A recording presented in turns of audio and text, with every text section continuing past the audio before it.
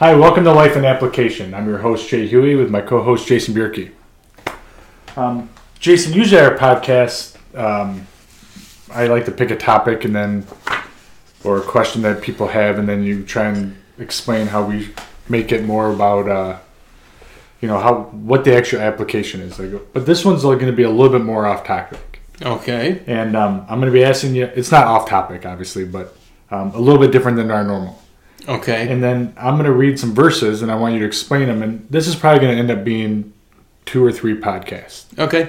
But I think it's a very important one because it leads to a lot of different avenues that we can explore on offshoots of this. But it's one of, can you lose your salvation? Okay. And I grew up thinking my whole life just the way I was taught that once saved, always saved, and anyone who faltered or we would just say they were backsliding or they were never saved. Right. But, I don't think I have the...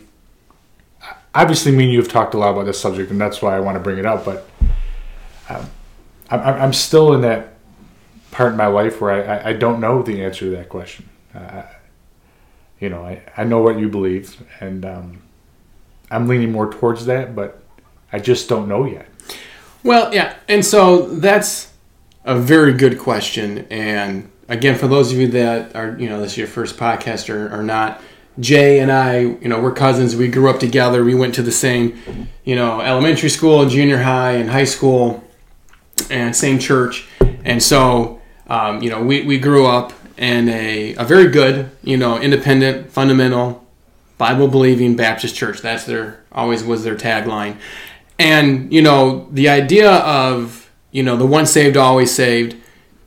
And then on the other side of the coin, it's, it's more of an Arminianist view, which is, you can forfeit or lose your salvation.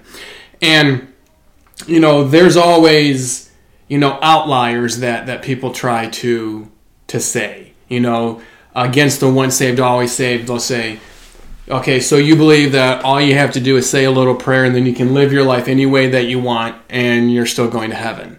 Well, of course not. That's really not what people mean. And then on the far other side, they say, oh, you can just lose your salvation. You don't even know it. It's like you go to the movies and you have your wallet in your pocket and you sit down in the chair and it slips out. You don't even realize it till you get home. Right. Same thing with salvation. You lose it and you don't even know it. Right. And of course, that's way on this side. And that's not what people are really wanting to know. People use those as a straw man to try to prove their point. And it's a very terrible thing to do. Right. And what got me thinking about this the last couple of days at work was one of the podcasts we did a little while ago and talking about how to answer a question. And one of the things was that you have to have the Bible knowledge. Right. And so what I wanted to do to switch it up is I'm going to read a verse. Okay. It's going to be about this subject. Okay. And I'm going to put you on the spot because I gave Jason zero prep for this one. Zero. But I want you to put that verse into the context of what the passage is about. Okay. And obviously, if you need to look up, then that's perfectly fine. My handy dandy Bible, and I always say, all of the Bible is true, and it's true together.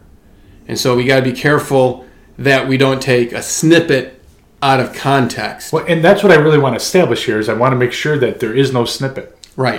So go ahead and read the first verse. I went through, I got a lot of verses that... That's okay. I got a good one. I'm going to look one up, but I want you to look up your verse. I'm sure I got it.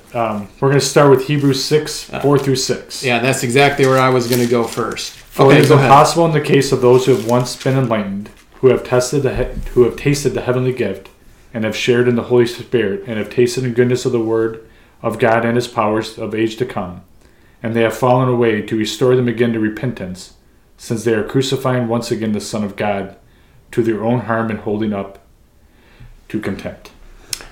It's a great There's a lot verse. in that verses. It's a lot. And so, I've listened to countless, sermons and discourses on this. I've read through countless commentaries on this.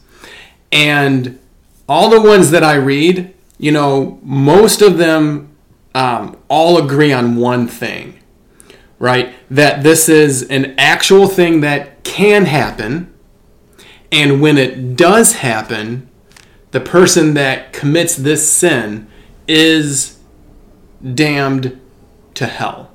Okay? Right, and that was my question, because obviously growing up with where I'm at in my faith is once saved, always saved. So how is that even possible?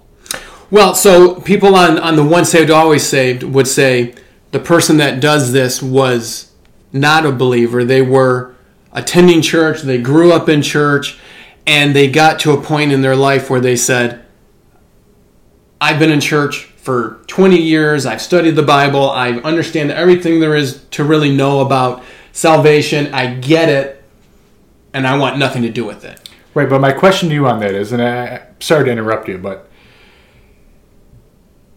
to say that you shared in the Holy Spirit, my understanding is the only way to share in the Holy Spirit is to be saved.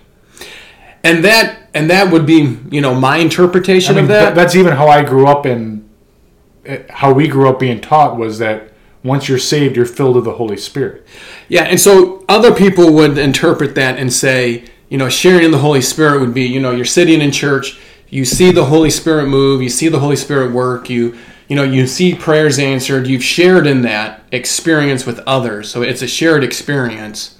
And they would take that approach to it because they're taking the position that this person was not a true believer to begin with. On the other side, you would have someone that would say sharing in the Holy Spirit means that they were at one time a true believer and they have apostatized, which means that apostasy is turning and walking away from something, right? And they are no longer believers. And so that's really where the crux is. All right, so now, taking that you could debate the sharing of the Holy Spirit, but what is not debatable is that once you do that either way, there is no chance of getting to heaven. So my question then would be, is if I never shared in the Holy Spirit, if I was never saved, I can't give up my salvation. Can I? Maybe I'm wrong. Could I give up my salvation before I ever even received it? No. And, there's no scripture that would indicate that you can give up something that before you've received it, and from a very pragmatic standpoint, my point is always has been to everybody on both sides of this coin is that regardless of what you believe, whether it's that person was never saved or that person was saved, once they get to this point, they can't be brought back. And so the goal is to not let someone or let yourself get to this point. Because at this point, it doesn't matter if you were truly saved or not, because you're going to hell. Right, so can you go into any more in depth on that point? Like what when you say that point, like when you get to this point? This point of apostasy. And we don't know exactly, they didn't draw a perfect line in the sand. I think one of your verses that you might have, and I'm not seeing these, is from Matthew chapter 12. I'm sure it's in here. I know a lot. Did you do Matthew 12, blasphemy of the Holy Spirit? I believe it's in here. Okay, so that's another one, right? Blaspheming of the Holy Spirit, right? That's a pretty scary thing, right? Right. To me, this is the unpardonable sin. Right, and so this is also would be in that same category as the unpardonable sin. So. Yes. And so we don't know, and that's the thing. We don't know when someone has got to this point, and we need to be very careful that we're not the judge and jury and executioner, and we're saying, well, you've got to this point, so I want nothing else to do with you. We need to take the approach that as long as there's breath, there's hope. And so, I believe that a person can apostatize their faith, right? That they can... there's all through Scripture, there's a lot of verses. I'm sure you have them. We can go through them if you want.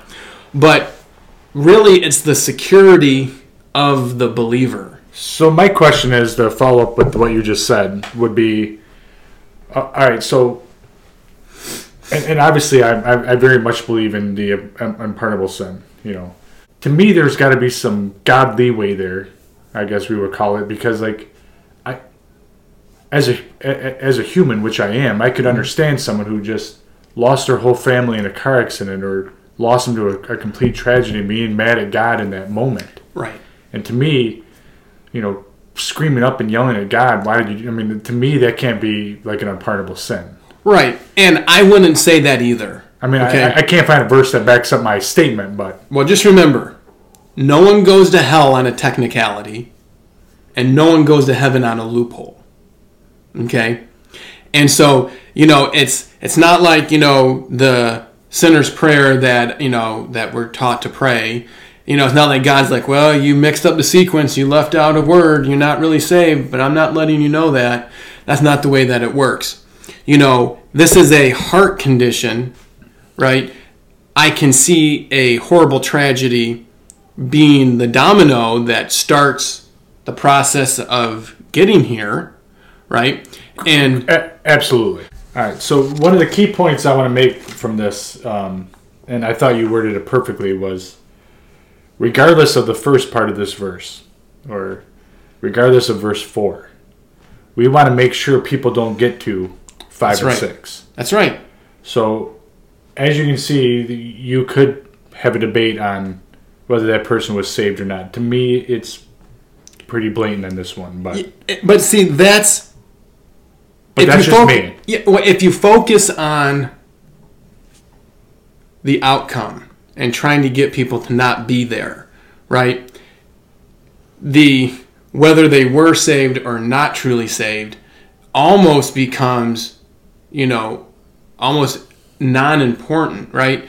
Because the only way it becomes important is if someone who is saved thinks, well, I can do whatever I want now because I have the get out of jail free card, right? But there's other verses from 1 John chapter 2 that say that if we don't obey God's commands and walk the way that he walked, we're not his disciples. Right, but like for me, in my late teens, 20s, my faith, for what I took for granted, and then we've had this conversation many times, is my faith was so strong that I took for granted because I never worried about ever going to hell because I was saved. Where I don't say I knowingly would go out sinning thinking there's no repercussions for my sin, but I also never worried about it either.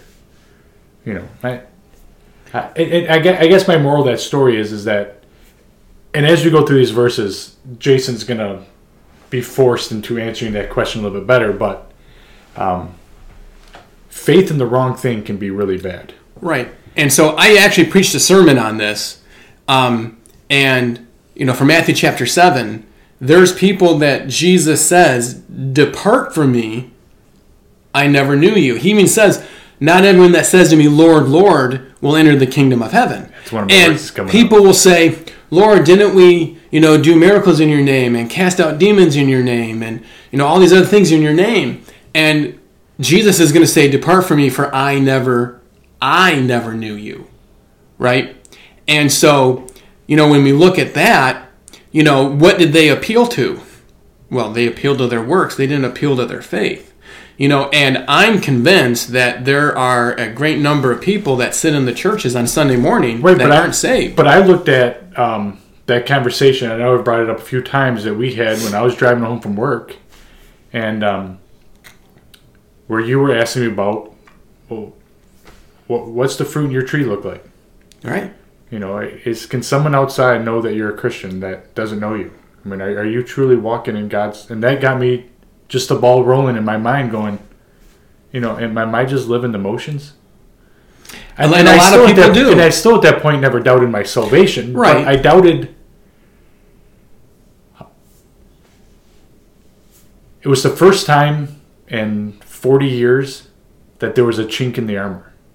Where for the first time I looked at my faith and went, if everything Jason's saying is true, then maybe my salvation isn't where I think it is. Right. Well, think about what Matthew 7:13 and 14 say, right? That the road is broad that leads to hell, destruction, and there's many that are on it. The road that leads to life, right, is, the gate is narrow and the road is, or the road is straight. Straight is the gate and narrow is the way. That's the verse, right? And so there are people that have, deceived themselves into thinking that they're a Christian for a various number of reasons. And if you were to press them and just say, not the worst question is, well, if you die now, would you go to heaven? The question I like to ask is, when you stand before God and God asks you, why should I let you into heaven? What is your answer going to be? Right? Because a lot of people will start, well, I've done this, and I've never done that, and they'll go back and forth on all those two sides, trying to build a case for them. Right? Well, I've worked in Sunday school. I taught this. I did that. My parents were, whatnot. And really, it has nothing to do with that.